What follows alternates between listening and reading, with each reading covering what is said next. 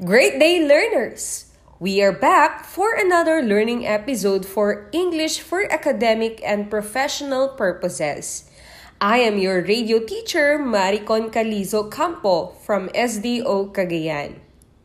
Get ready with your pens and notebook now as we start our discussion. I hope you will enjoy our learning episode today. I expect that after this episode, you will be able to compare and contrast various kinds of concept papers. Are you ready?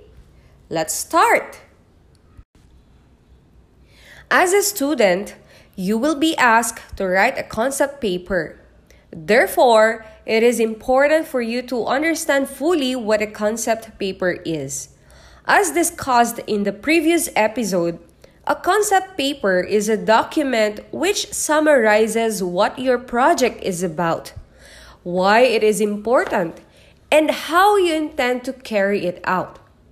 It consists of the topic under research, the hypothesis that you seek to approve or disprove, research questions, data required, and methods of obtaining it. Learners, don't forget the definition of a concept paper, so you will be guided in our discussion. When we talk about writing a concept paper, you need to know that there are two types to consider. First is the concept paper for a project, and the second one is concept paper for academic research. This time, let's differentiate these two types by discussing the different parts to consider in writing one. We start with the parts in writing a concept paper for a project.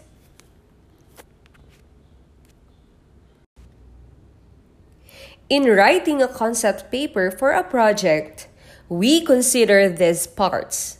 First is the introduction. Second is the purpose. Third is the description.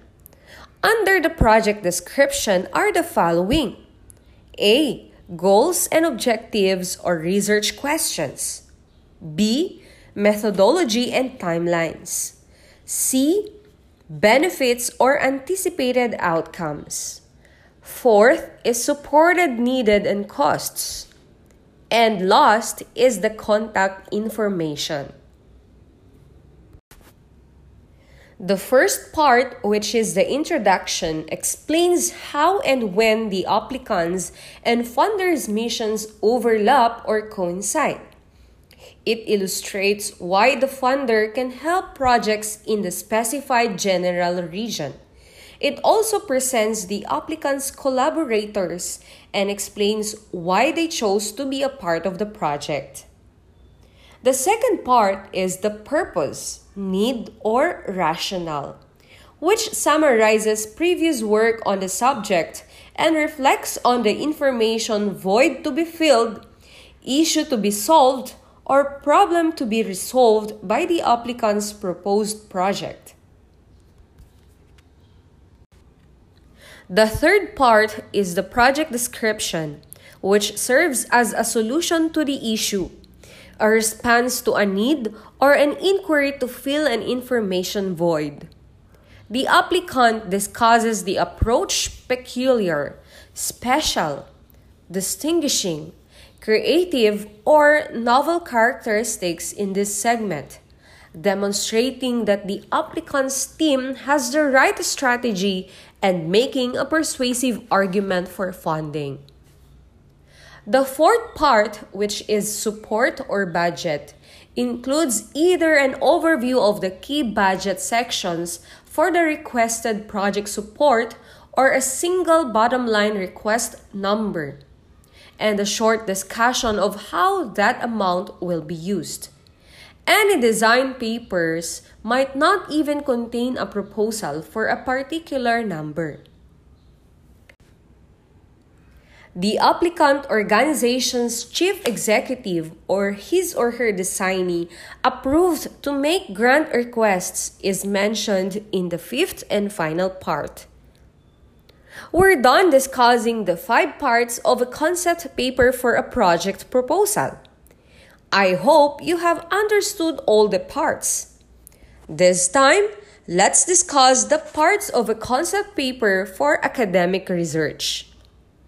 The following are the parts of a concept paper for academic research: title, introduction, purpose of the study, objectives of the study, research questions and hypotheses, proposed methodology, proposed research timeline, and references. First is the title. Your paper's title should be able to accurately summarize the subject of your thesis. Use clear terms so that people who read the research title can understand what it's about without having to read the whole article. Second is the introduction. The introduction should provide the reader with a short description of the research subject and state the key purpose of your project. This segment may also provide a concise description of the research advantages in order to reassure the reader of the project's significance. Third is the purpose of the study. The purpose of the study should persuade the reader of the importance of addressing the current issue or knowledge gap that the research project intends to close. You must go into more depth about the advantages of your project for the target audience. Fourth is objective of the study. This section contains studies and articles that are relevant to your research subject. Use this section to review previous studies' conclusions and methodologies, as well as any information gaps or issues that your study project seeks to answer. You should also use the data to justify why you should do your analysis. In writing the objectives, simply state the key aims that your thesis is attempting to accomplish. For both the reader and the writer, the priorities should be able to show the study's course. The goals, like the rest of the report, should be concise and well-defined. Sixth is research questions and hypotheses. In this section, list the research questions and equivalent research theories that you formulated in the previous step.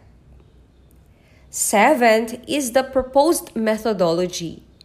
You should be able to walk the reader through the method of performing the research project in this segment.